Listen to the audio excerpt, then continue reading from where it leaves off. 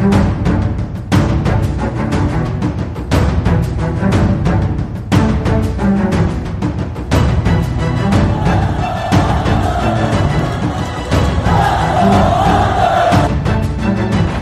it out for Ekblad. Back to Hoffman. Blocked by Polak and Price. Another spectacular stop. Broussard tees it up, and a save is made by Bobrovsky. Nelson. Barzal with the open net, and he scores!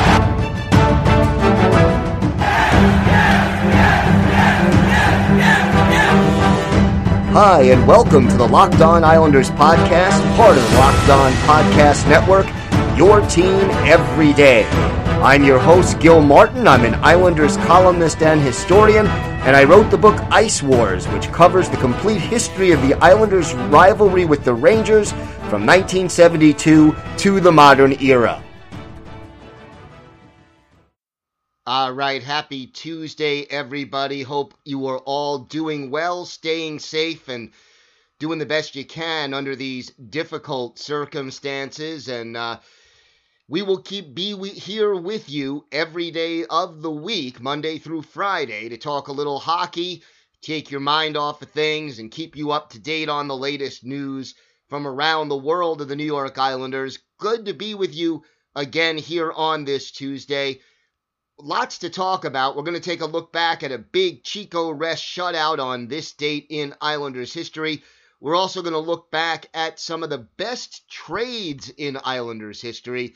And believe it or not, there are some very, very good ones, both from back in the day that helped build the dynasty up until some deals that help the current team be as successful as they've been. So lots to discuss with regard to that. If you have a question or a comment, want a topic that you'd like to have us discuss, please feel free to drop us an email. The email address, lockedonislanders@gmail.com.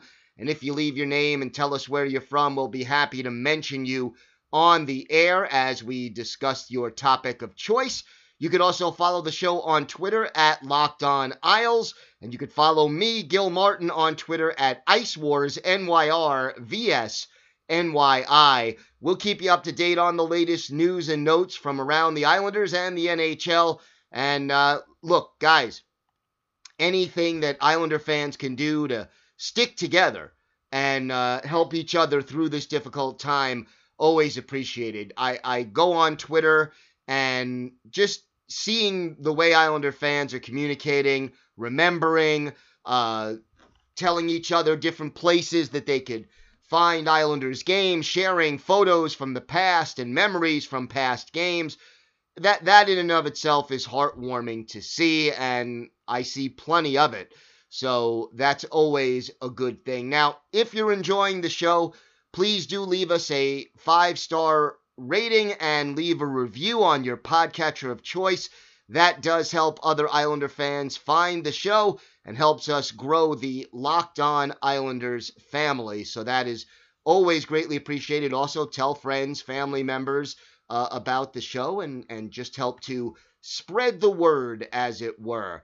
Well, not a lot of big news coming from the NHL right now. Things are pretty much status quo as we await to see what's happening as far as when the league can even start to think about starting things up. But there was a message today, basically, from former Islanders captain John Tavares. Now, the NHL had a Zoom conference Monday with Tavares, Dylan Larkin, Zdeno Chara, and Brady Tkachuk, and basically, they all talked about what they're doing during the break, how things are going, and among the things that Tavares had to say, and again, to his credit, he had some thoughts and well wishes for the players on the Islanders and, of course, for the fans of Long Island and Brooklyn. Here is a quote from Tavares.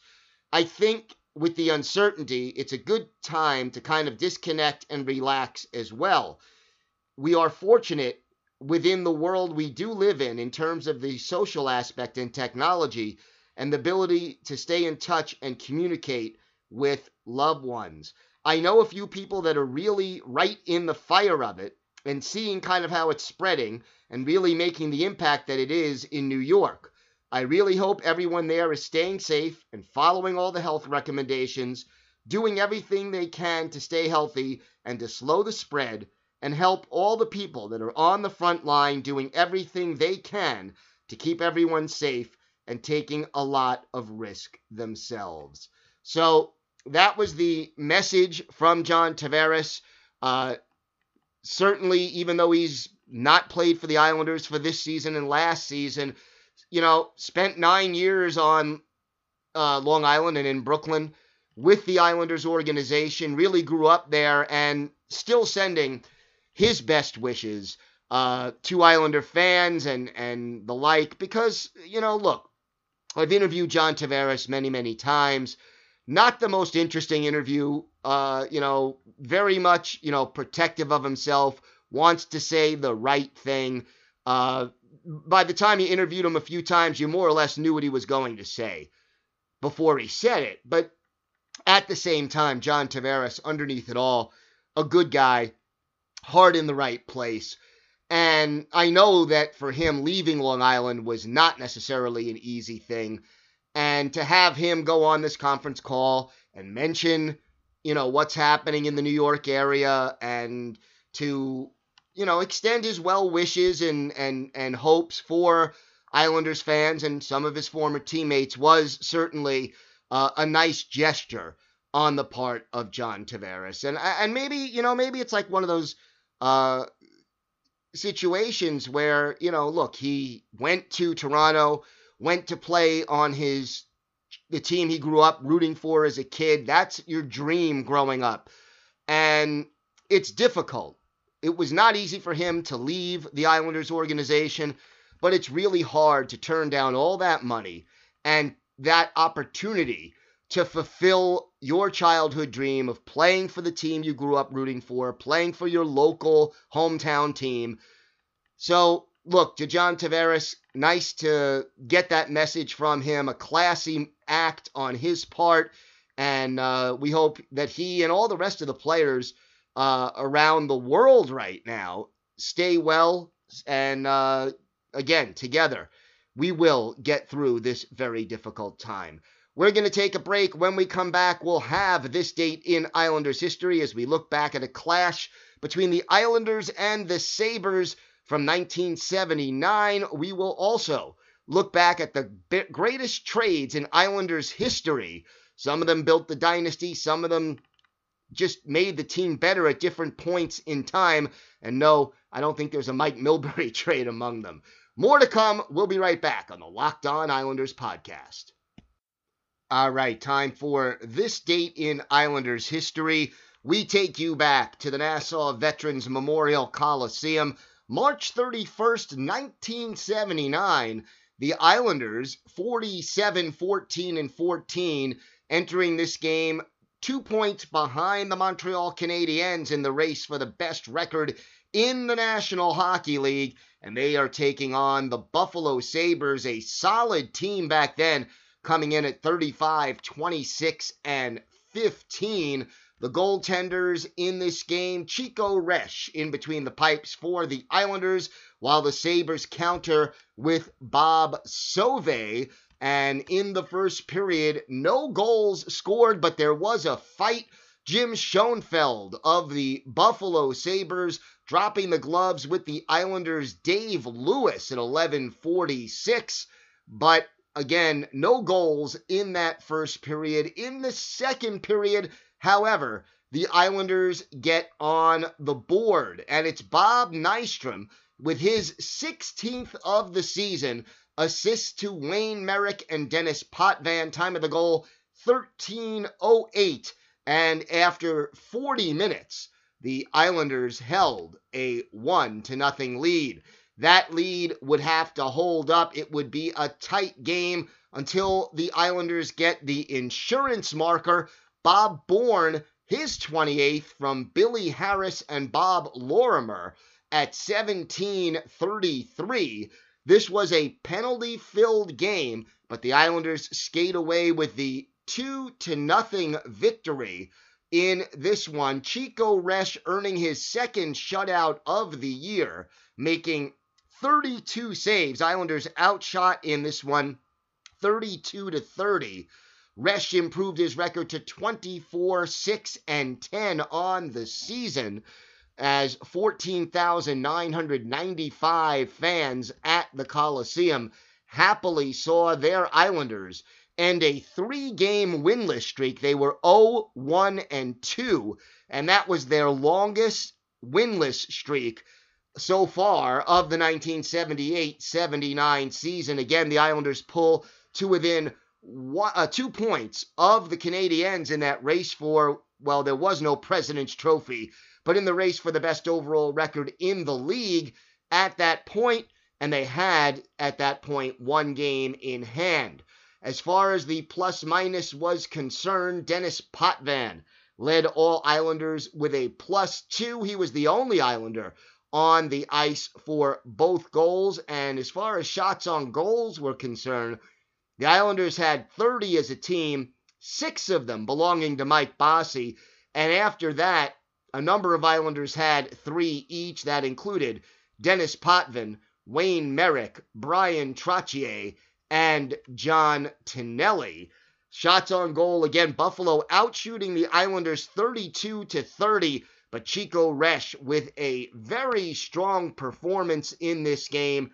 Al Arbour, interestingly enough, this is what he had to say about his team, who played well enough to earn the victory, but weren't really up to what he expected from the team at that point. He said, oh, it was a little better.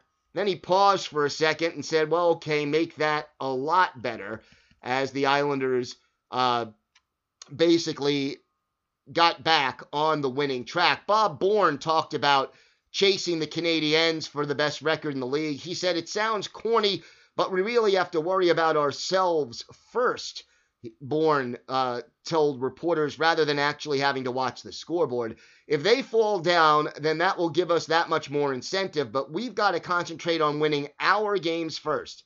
If that happens, we've got a chance. And believe it or not, the Islanders did end up winning the best record in the league that year. That 78-79 team, because they didn't win a cup, does get a little bit overlooked when all is said and done. And, well, you know, at the end of the day, great hockey team that just was not quite mature enough to take home that Stanley Cup. They had to wait one more year and make one more big trade that we'll be talking about a little bit later on in the show. So once again, on this date in Islanders history, the Islanders shut out the Buffalo Sabres at the Nassau Coliseum by a score of 2-0 on March 31st, 1979. All right, let's talk a little bit about some of the best trades in Islanders history.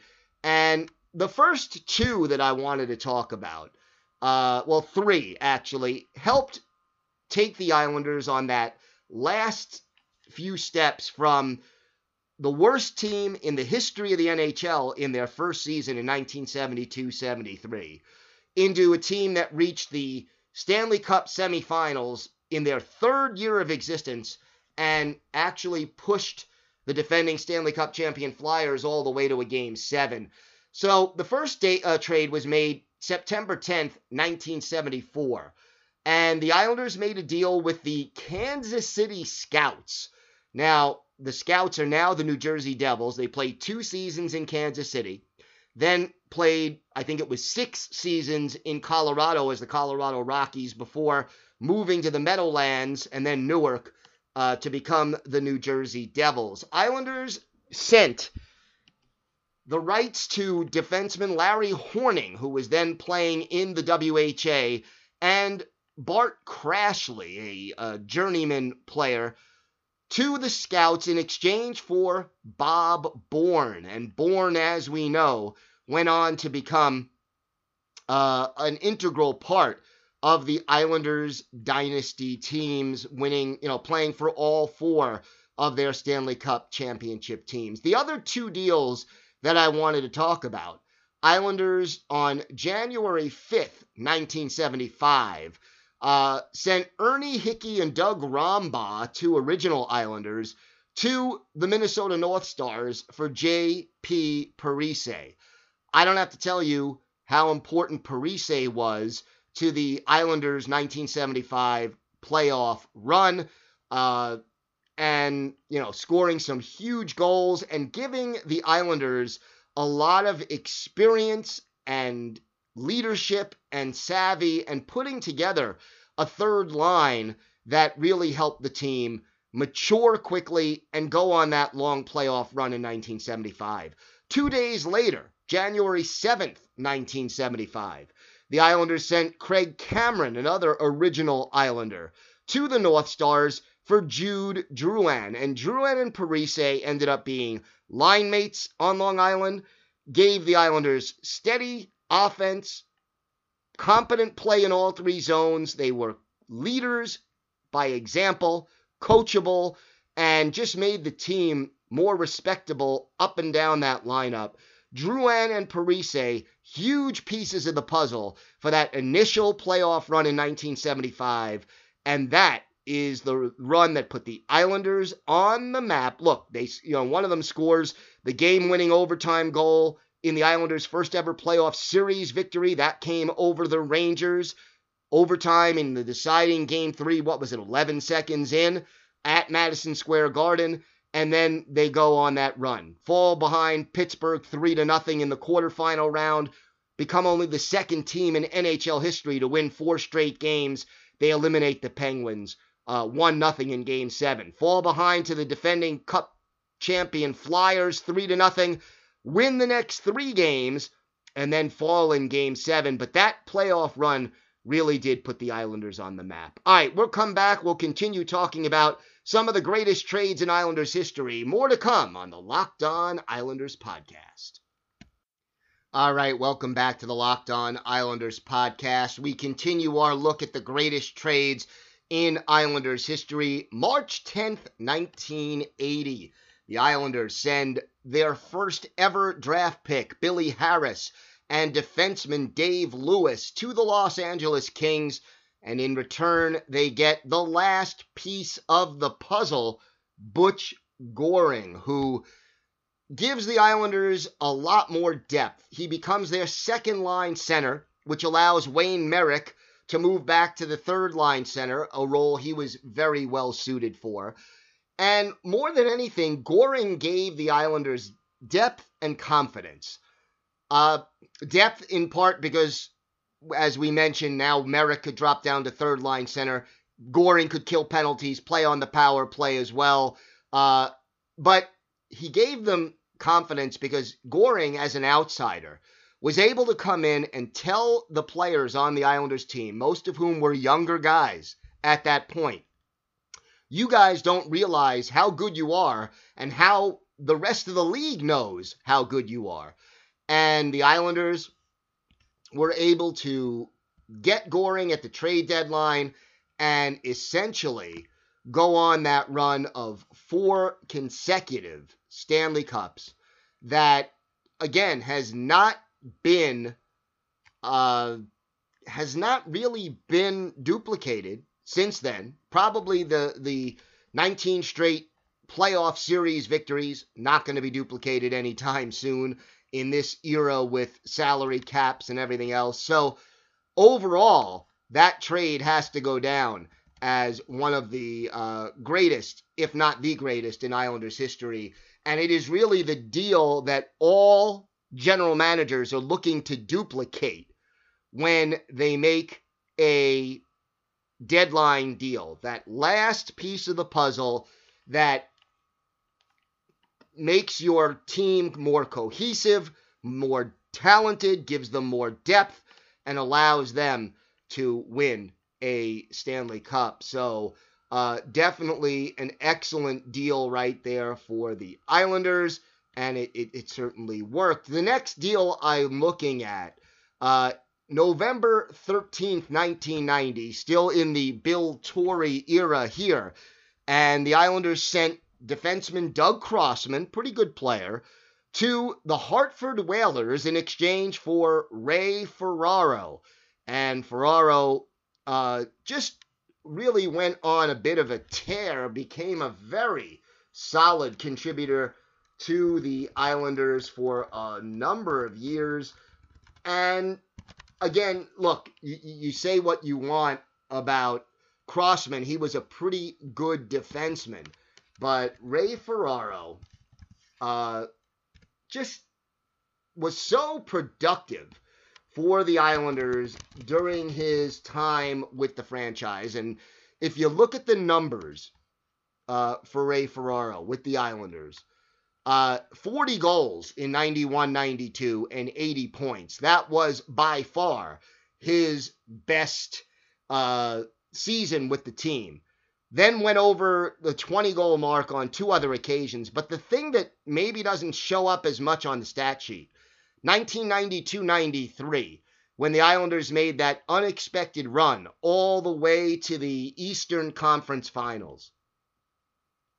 18 playoff games that year. Ray Ferraro, 13 goals and 20 points.